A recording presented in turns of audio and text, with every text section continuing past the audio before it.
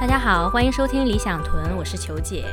今天呢，我请来了一位在新西兰很有声望的一名律师，来和我一起搭档这期节目。给大家介绍一下，汪律师呢是在20岁的时候就来新西兰，他是台湾人。来到新西兰以后呢，汪律师自己创业了很多不同的项目，包括翻译啊、调研公司啊，后来就是一直在做律所。来，欢迎汪律师给大家打个招呼吧。大家好，我是汪律师，很高兴能够加入你们。欢迎汪律师。今天呢，我就想跟汪律师聊一下我们女性成长方面的一些问题，包括一些交流方面啊，还有在面对职业选择比较重要的一些人生选择方面的一些问题。好的，汪律师来先介绍一下自己吧。好的，对，我刚才是介绍了一下你在事业方面的成就，你还有什么补充啊？都可以给大家介绍一下。我想既然我们讲到的这个都是我们女性成长的问题，我可以介绍一下我自己在这边成长的一个过程。对，其实我当初从台湾离开大学来这里重新念大一的时候呢，是在台湾的那个系统里呢，我觉得有一点失望，或者是呢有一点看不到这个前景的情况下，觉得想要到国外来看看。那本来只是来想念3个月的语言，给自己换换环境，回去了以后再把大学念完。没想到一来到这里呢，就觉得有一种心情很释放的感觉，突然有一种好像跳脱一个很框框架架的一个在台湾的老系统那个学制的那种感觉，然后就决定干脆在这里试试看。可是那个时候因为在台湾已经念到大3了，所以来这边要重新念大4，一般的大学也不可能让你念1年就拿他们的学历毕业，而且刚出来的时候呢，英文也不是觉得那么的自信，总觉得如果没有好好的扎实学一下的话，怕这个大学呢会因为是英文的问题而失利，所以我就决定从大一开始重新念，然后在这边念大学以后，就在这里考律师执照，然后考完律师执照以后就进入律师事务所工作嘛。那在一些澳洲跟新西兰的律所都工作一段时间以后，可能就是生性比较叛逆，就是很不喜欢折腾的，对，不喜欢听老板的话，也不喜欢受人家的这个吩咐啊。然后就觉得很想要自己有一点自己的说法跟决定权，最后就决定自己出来试试看。对，给自己的想法是先做个2-3年，如果真的不行的话，那个时候觉得自己还年轻，再回去跟他们求一个职位，对，也很容易，好像应该也是不会太可怕。是。那后来就一路做这个律所做到现在，然后也因为这些年呢，发现华人在法律上受到的委屈还蛮多的，是真的是，然后也都是在大家很多人生跑道转型啊，或者婚姻结构转型，或者是事业的一些挑战的时候呢，碰到了很多法律上的问题。对，所以我也在这过程中呢，接触到、学到了很多东西。对，然后也越来越觉得在这个移民拔根的过程中呢，能够彼此帮助或者帮到一些客户呢，是我创业以来没有想到的一个最有价值的成就感。对，真的是，对很多人，就像我来讲的话，也是因为是从留学生一路走来，现在加入一些大企业，就很多人感觉应该是像顺风顺水的，其实自己才知道经历过一些什么东西。所以很多人来问我一些，就像给他们提供一些建议啊什么，我会拿自己的经验来给他们分享。我想你应该接触了也不少很多这样的客户，对，就是想学习一下你自己当时遇到同样的问题会有怎样的解决方式。对，像你们这种所谓的就是在这个 corporate 的环节里头呢，去跟白人也好男人也好正面打拼的这个冲劲感呢，跟我一路的这个职业，我当初只有很短的一个时间在大所，其他时候都是在比较中小企业工作，后来自己出来创的当然也是从零做起，所以也只能算是中小企业。可是在这过程中真的是有一些我觉得对于我们所谓的有这种创业的这个基因的这种女性来讲，会有一些我觉得蛮类似的学习跟蛮类似的考验。对，当时你在就是企业做的时候，你觉得作为一个亚裔女性，有没有受到过一些不公正的对待啊？或者你会在洋人企业里面跟他们的这种交流方式，你觉得会有哪一些注意的地方呢？我觉得呢，我自己就是当然现在回头想，跟当初的体会不一样，所以我觉得这是一个很大的差别。就是我觉得最好玩的一点就是可能因为我年纪比较大嘛，所以哪有早期我们在这边要进入大的律师事务所的话，真的很难，就是当地的律师毕业生都是凤毛麟角，才有可能得到面试的机会。那像我这种从台湾来，英文又不见得比人家好，然后当地也没有人脉，也没有当地的私立学校的这些校友会或者什么这些认识的人的这种品牌效应，所以那时候基本上在新西兰一开始递这个申请的时候是根本就没有回音，然后后来我又很想不开的觉得说，我觉得我真的可以，可以的，然后后来我就做了一个很好玩的动作，也就是不服输吧，我就把我的申请呢发到所有澳大利亚的大所。我想你新西兰大所不够，你才看不到我这个价值。我试试澳洲，然后我就试到澳大利亚，然后真的很巧，就是受到澳大利亚的时候，就等于是有一个澳大利亚前2大的其中这2所都给我了面试机会，然后其中一个呢也提到他们有打算要在上海的这个办公室呢做更好的这个推进，所以他们就看上我们这种有语言背景的人，有语言优势。那可是后来我到了这个大所去实习以后，就发现其实他真的就是打算雇一个有法律背景的双语下律，双语对，所以基本上他没有打算要像别的律师一样好好的栽培你，我明白，他就是觉得你就是把客户的东西翻译好，然后呢把我们讲的不好听的这些英文呢翻成华人听了以后会高兴一点的中文，然后如果客户有投诉呢，你就自己处理，对，因为反正我们跟他们没法沟通，所以在这种环节之下呢，我就发现，如果我进了这么大的所，然后我只是来做杂事中的杂事，对，杂事中的双语杂事的话，那可能我未来就不能够给客户很大的价值，提供价值就没有那么对，那我需要有专业的培训，我需要有好的法律的这个技巧，而且更重要的是，我需要是实际参与法律工作，不是来做客服分机1、2、3，对吧？是明白。对，然后后来我就决定转战回到新西兰，找一个稍微小一点的律所，然后愿意来栽培来给我工作的机会的。那个时候呢也很好玩，就是以我们这种华人的名字，你那个名字写在履历表上，你递出去，别人都不会看，后面就不用担心你写什么，你后面画图，他也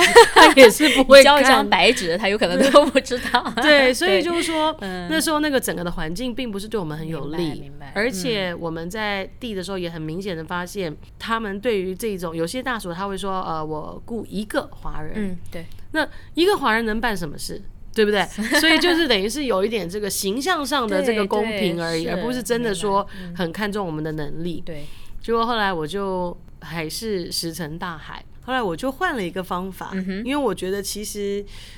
因为我在这边大学的时候，我自己也做一些小生意不管是翻译生，我觉得其实这个在这方面华人需求的律师的服务的这个市场是很大的，对，只是他们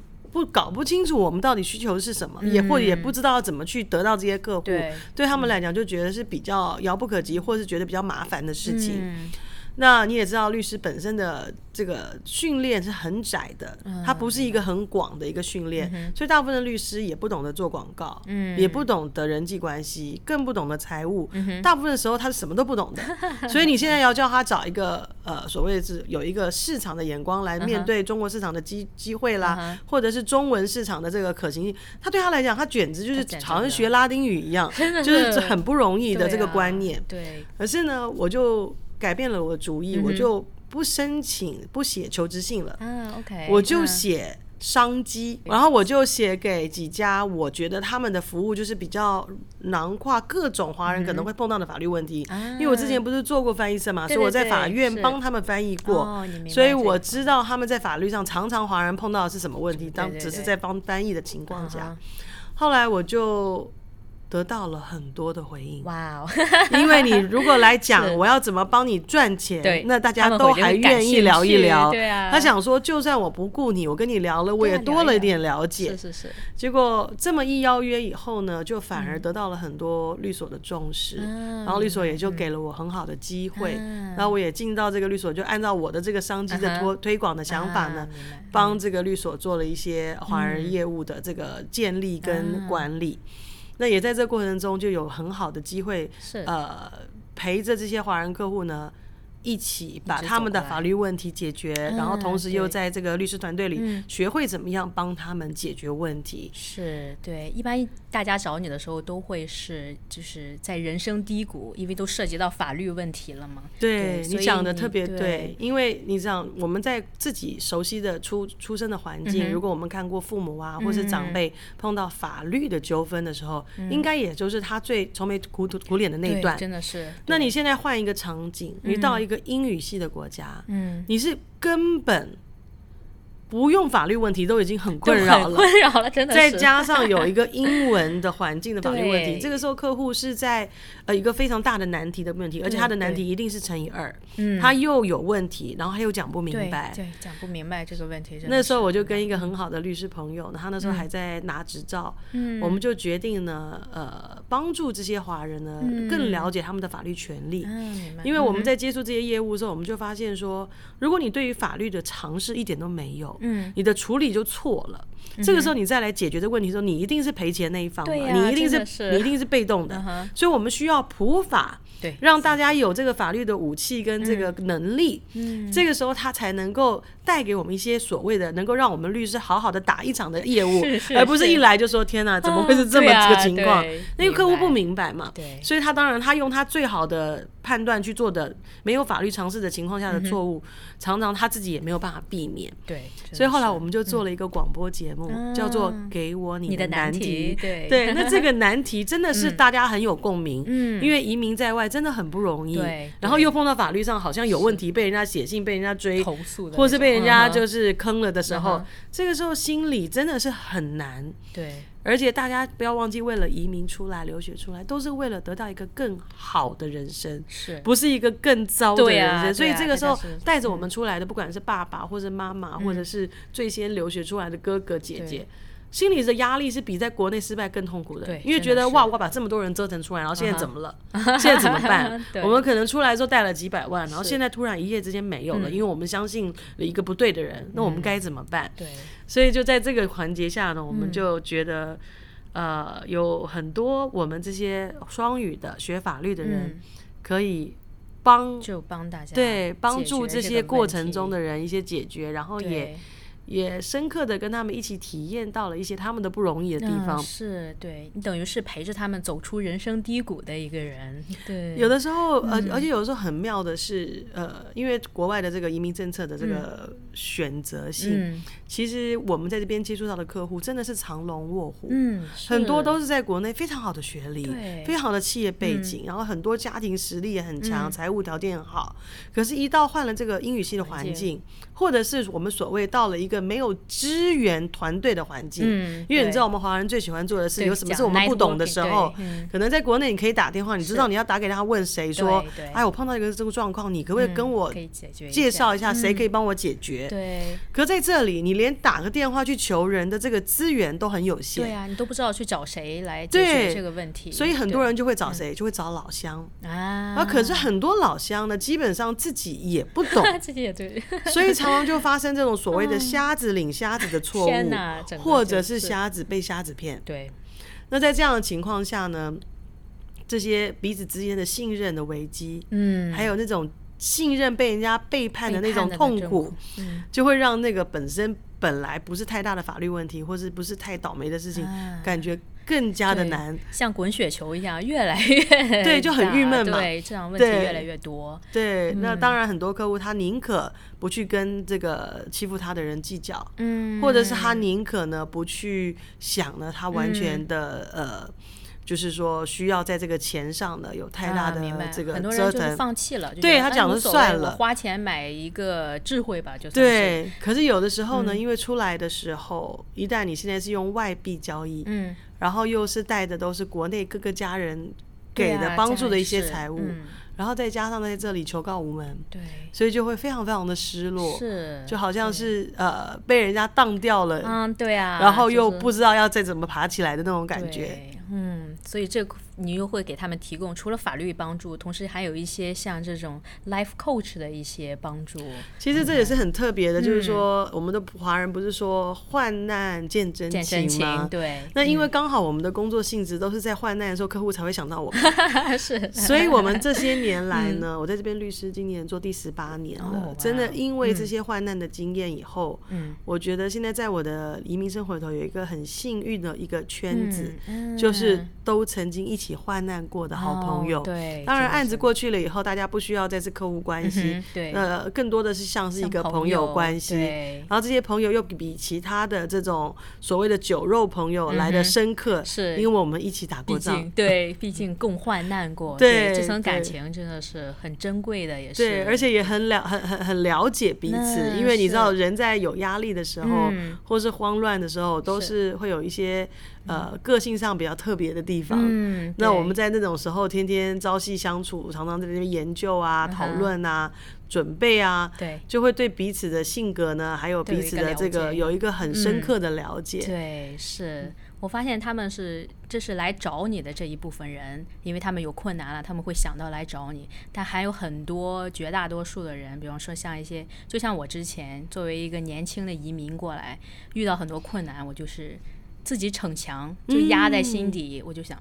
我自己肯定能度过。但是这种东西也像我之前说的，就是弗洛伊德说过嘛，如果这种压抑的情绪永远不会消失，它将来会以更丑陋的方式爆发出来。对，我发现很多年轻朋友都是就很难去给别人显示自己的这种脆弱，对，就很压抑的这样。对，我觉得你看书很多是也会应该有这方面，你觉得有什么想给年轻人讲的吗？尤其像年轻这种职业女性，是。我觉得这个真的是一个我们文化的一个包袱，对，因为我们的文化就让我们觉得我们需要忍耐，或者是我们需要压抑自己，因为直到我们决定或是知道要怎么做之前，任何其他的表现都是要么是一种负面的这个反应，要么呢就是一种无能的证据，对，所以这两个呢都是我们尤其是出来就是讨饭吃的成功的这种企业或者是事业女呢，特别怕别人看到的那一面。对，真的是。那我觉得在我看到这么多的客户的这个过程，还有我自己在这里就是专业上摸索的过程呢，我觉得有一个很重要的地方，就是常常我们在专业上或者人生感情上啊，家庭的状况上会碰到很多挫折。是，那这些挫折呢，有的时候会像是一场雷阵雨，其实只是下过了，可是在你心里呢成为永远的阴天，因为你一直觉得非常非常的过不去，或者非常的为难，可是其实我自己呢，因为当我们处理这么多负能量的问题，我们也需要有一些技巧来让我们自己不要被这些雷阵雨永远被保持在那个灰色的空间里。我发现呢有2个我觉得很有效的小方法。第一个小方法呢，就是找出很多或是一个你其他的兴趣，在事业以外，在你的家庭婚姻以外，找一个你自己的兴趣。也许你的兴趣是读书，或者也许你的兴趣是打高尔夫球，或是也许你的兴趣是做瑜伽呀，做吃的，对，不管是什么，你找到一个能够让你自己马上转移注意力，而且进入一个快乐的世界的一个这个转移的这个方向，而且在这个兴趣的范围里呢，你可以产生出很多有成就感的记忆，还有愉快的这个记忆。对，这个东西呢，会让你能够转换出来。第二个，我觉得我自己在做企业主以后，我觉得一个很好的一个小方法呢，就是在雇人的时候，尽量找一些呢除了专业上符合你要的条件以外，他有另外一个很强第二专长或兴趣的人。譬如说我们雇人的时候，我们可能大家都是律师，你都得雇律师，因为这个行业是有执照的要求。对。可是我常常都在 interview 的时候问他，你还有什么其他可以告诉我的？那可能有一个员工告诉我说，我是什么什么球队的国家代表队，我很喜欢打这个球。这个我觉得是一个非常好的一个特质，因为他就在这些其他的领域呢，他能够找到自己的另外一个自信的自我。对。然后在碰到状况的时候，他可以转换。对。而且因为他常常知道怎么转换。它会成为你周围的一个正能量的来源，真的是。对。那有的时候我们找到的员工，他可能除了做律师以外，他可能是作家，还有些员工他可能是摄影师，是，还有一些他可能自己呢就是特别的喜欢学习这些养生啊，或甚至有学过医学方面的一些其他的学历。不管他是什么东西，我觉得我们需要去珍赏呢我们周围的这些员工或者同事的另外一个一面。是。那这个时候可以转移我们彼此之间呢唯一的那个平台，对，也可以增加我们生活的有趣跟这个快乐的机会。真的是。对，尤其是你们经常会就是处理一些比较压抑的伤心的事情，对，所以你一定要有一个转换的频道，不然的话就是太压抑了，整个公司氛围都会很黑暗的。而且你想想看，一个客户一辈子碰到一个官司，就会辛苦好一段。对呀。那我们同时要这么多官司，这么多人的辛苦都在我们的肩膀上，然后我们还需要有效率或是很明快的帮他们找出解决。所以我们自己的这个抗压力，对，还有这个调节心情的这个能力是很重要的。对，我觉得你就是一个很乐天的一个人。对，经常看你就是笑眯眯的，而且心态特别好。我是觉得这个我们自己呢的人生时间也有限，所以不管我们选择什么工作呢，一定要记得给自己一个快乐的机会。对，所以我常常有的时候很刻意的，每个周末我都读一个跟法律没有关系的书，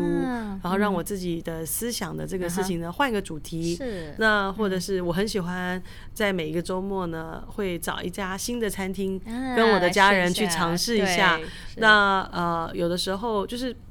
当然我们很忙，所以有时候不太能够做这种长线的计划，所以我也不想用那个长线计划还没做好的这件事呢，让自己苦恼，觉得我都还没规划。对，所以我每次都是一个每周一个周期，我每周呢就安排一些有趣的事情，然后让我下一周呢是有一个正面的期待。对，然后对，这样让大家还有自己的这个计划里呢，总是有一点点值得会心一笑的一个小小的细节。是，我觉得每周定个这种小目标比较好一点，每周定一个比较可以实现的目标，就会又激励着自己，又让自己很开心。对，而且这些小目标呢，就是有的时候会变成比较容易执行。是，真的是最简单的一个最简单的一个例子就是，如果我们说我们今年新年新希望，我们今年呢要一直保持常常运动。可是这是一个1年的计划，可有的时候你一直想着我要去运动，我要去运动，然后你又没有一个每一个礼拜的一个小计划里头去把它安排进去的话，其实这个好的想法甚至会让你变成非常的 depressed。对，真的是，因为你就一直没做到嘛。对啊，然后就会给自己很多压力，我怎么又没做到？对，那其实我们可以每个礼拜想说，我这礼拜实在是很忙，可是也许我星期六可以，也许我星期天可以，那可能其他天不可以，我就原谅自己了，因为我至少我做到礼拜六、礼拜天了。是呀，对，就像我刚开始健身的时候也是，我就定很小目标，那我一周就运动半小时好了，这很可以实现的。我出去走一圈就半小时，shopping 一下就半小时了，我就觉得这实现了，然后就慢慢再增加这个。对，不是一下说我今年要减10公斤，然后这样子你没有一个 measurement， 你就很难去 manage 它。对，而且我也看到在这个新西兰这边，因为他们洋人都特别的注重这个健康，所以我就发现他们的这个每个人自己的 diary， 像我们华人的 diary 都是什么时候孩子要考试啦，什么时候我们自己又要开什么会啦，什么时候要到哪里出差，我们写的呢都是责任。可是他们洋人在做 diary 的时候，我先生自己是洋人，他们很好玩，他的 diary 里头只有玩的事情。是吗？责任他觉得他是不会忘记的，为什么要写在这里给自己压力呢？明白。所以他就会写说，我星期2要打高尔夫球，我星期4要跟谁出海，然后我星期6又要带孩子去哪里，所以他写的都是他想要想要记得的东西，所以这个反过来的这个 diary 的这个情况呢，反而让他的这个心情还有他的这个一周呢，都充满了这个好像每个礼拜都在过节的感觉。是真的是这一点真是蛮好的。对，不像我们会写一些就是很沉重压力的那种事情。对，然后我们常常很多我们做那些笔记的时候，我们我很喜欢用一个软件，就是 Evernote。Evernote 我也用。然后我就发现，我最近有一个很好玩的体会，就是它里头不是可以选你自己做的 notebook 嘛？是。然后以前我都会有一个 notebook， 譬如说是律所的事情，有一个 notebook 可能是管理层面的事情。然后现在呢，我会放一个 notebook 是跟食物有关，另外一个 notebook 呢是跟 fun 有关。然后我在安排这个有趣的这个 fun 的这些事情的时候，我才发现，其实很多事情我去参加的，不管是做一些慈善机构的义工啦，或者是帮一个同事安排一下他接下来的规划啦，其实在我心目中，我之所以去接受或愿意去做这些事的时候，对我来讲是觉得是一个蛮有趣的机会，对，是一个很好玩的。对，可是如果我们没有把它放在这个 fun 的这个 notebook schedule 里头的时候，就会觉得哇，我好多事情要做，我已经这么多事情了，然后还有这么多其他的事情。对，可是，一旦我在我的 fun 的这个 notebook 里头发现有很多事的时候，我就发现其实我的生活还蛮幸福的。有这么多年轻的律师、年轻的这个专业人士，希望把他们的人生规划的讨论跟我一起讨论，甚至还在发展了一段时间以后回来继续得到一些互动跟这个 feedback。我觉得这是一个很大，对我来讲是一个很大的肯定，表示第一个他觉得我很靠谱，第二个他很 enjoy 跟我一起做计划，第三个他觉得我们所做的计划是有执行性的，执行完了以后不是来投诉，而是回来讨论说下一步我应该做什么，我下一步应该干什么。对，那我觉得这如果我一旦想起来，透过这个 notebook 想起来说，其实这些是我自己选择做的，因为会让我觉得很 enjoyable。是，这个时候就不是很多事了。对，这样就不像是一个工作的东西要做，就是一个很好玩的事。对，而且你会感觉到帮助别人了，自己也会有一种满足感。是，而且我发现一旦我们的满足感还有这种快乐的机会增加了，我们跟别人之间的互动，不管是工作上，或者是家庭里，我们的沟通的品质跟能力，就改善了。真的是，因为我们觉得很疲累，或者是觉得很受压，或是很难为的时候，往往我们的这个沟通的这个能力，或是这个心情，就被忽略了，对，就是没有时间去折腾要怎么跟你讲了，我都已经这样子了，对。那这个时候其实是一个，我觉得是一个很遗憾的借口，就是这个循环是一个很不必要的循环，成恶性循环。对，而且我自己处理了这么多不开心的法律问题里头，我自己注意到，绝大多数我们华人这么聪明优秀的华人会在法律上出状况的时候，常常都是因为沟通上出了问题，而不是本质性能力的问题，也不是本质性商机或者是运气不好的问题，完全就是因为我们已经受不了彼此的沟通的方式。对，这时候就会让情绪压制住这个理性了。对，而且也因为这些这些沟通上的失败呢，会变成就是大家都打上了一个死结，就是我没有办法再面对你了，因为你在沟通上这么伤过我，所以合伙人拆伙，婚姻离婚，家庭关系不和谐，或者是雇佣关系呢不破裂，都是因为沟通上大家失去了那个能够继续折腾好的沟通的那个气度跟能力，因为在其他的地方太不开心了。对，哇，你这方面有没有什么一些好的书推荐呢？其实在沟通方面还真的是有很多很好的书。我自己呢很崇拜一个哈佛的教授，以前我在哈佛上他的课的时候，我上他的课的时候，我第一个感觉只是觉得这老师怎么那么帅，然后后来呢对，听了他的课以后就觉得说怎么能够有一个这么有魅力又这么有智慧的人，因为通常我们知道帅哥都不是很聪明，然后或者是很优秀的，通常都长得不怎么样。然后这个老师在我心目中呢就是非常非常的完美，然后而且他就是一个非常非常我觉得很有人性的人，在这么多年后上过几次课的一面之缘，我如果在 LinkedIn 上问他什么问题，他就算很忙从中东回来或是什么，他都还会给你一个很短的答复，说我会想一想你的问题，然后呢有空的时候我会给你一个复。我觉得这是一个很特别的老师。我就记得他告诉我们，然后我到目前为止也常常在练习他讲的这一点。他就说呢，我们要练习说 no。我们在说，我们很多像我们中国人文化，我觉得在这一点上是非常非常明显的弱点。我们舍不得跟人或是跟事说 no， 对，因为我们觉得这是一个很没有意义的事情，因为你拒绝了人家，你伤害了这个关系，然后呢，你又得不到什么好处，而且你还丢了交情。我们对于 no 的感觉是一个比较短线的感觉，对，是这样。可是他告诉我们说呢，我们说 no 的时候，都是为了得到在另外一件更重要的事情上说 yes 的机会。是。所以他就说呢，譬如说举例来说，我在他教我的这件事情上，我练习了一次，我觉得很有用的。我以前呢，因为业务上的推广的需要，或者是人情的压力呢，常常很多人邀我去参加很多活动。对。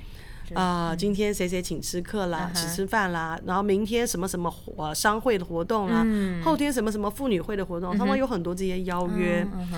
我是创这个律师事务所的人，他们愿意邀我呢，对我来讲是对我们的一个尊敬。对于我们的业务可能也有帮助，因为去了以后也许可以接触到一些人，有一些对。所以呢，我不太敢说 no，而且我也觉得说 no 好像是一个自找麻烦的这个做法，会让人家觉得不给面子，跟我自己的生意好像也是利益背道而驰，而且还可能会得罪人，甚至以后就不被邀请了。可是呢，这么老是不敢说 no 的结果呢，就会让我自己失去很多健身的时间，对呀，家庭的时间也一定是被扣分。更糟糕的是呢，体力呢越来越不好，然后影响了工作还有身体的状况。后来呢，我上了这个课以后，我就很努力的练习在这件事情上说 no。那当然呢，我也是有另外一个原因，所以我就告诉他们说，我之所以必须跟你说 no，是因为如果我再来参加你这个活动，我这个礼拜就完全没有时间去运动了，或者是呢，我每一个礼拜这个时间都是固定陪孩子的，我需要把这个承诺呢维护起来。对。所以为了说 yes 来做这些我已经知道对我非常重要的关键的机会，还有承诺，我必须说 no。对。没想到呢，现在养成这个习惯以后，商会还是会邀，对，还是而且呢，我的生意也没有受到什么明显的影响，因为当我自己的健身还有体力好的时候，我可以好好的工作，对，其实是更有效率的一个正面的循环，是，而且在很多这些被说 no 的人了解到我之所以说 no 的原因，是他们也曾经困扰过或甚至很尊敬的一个原因的时候，我反而在我们跟大家之间的朋友关系上有了一个更加的彼此的认同，对，是理解更多了，大家完全理解你的这个原因，是，所以我很推荐大家去找这个教授的，在网上去看他的这个视频也好，或是看他的书也好，他呢叫 Wury U-R-Y， 然后他的名字叫 William Wury， 他呢在我们法律界的谈判方面呢是专家，那谈判呢最主要的就是高品质高技术的沟通交流，所以能够在沟通上做到这个谈判专家的地步呢，对，我非常非常的崇拜他。是，到时候结尾的时候我可以把这些信息放在记录里面，大家方便看一下。那我们今天先聊到这里，我们下一期可以再讲一讲像婚姻啊、爱情这一方面大家比较感兴趣的问题。感谢汪律师的加入，谢谢，谢谢大家收听。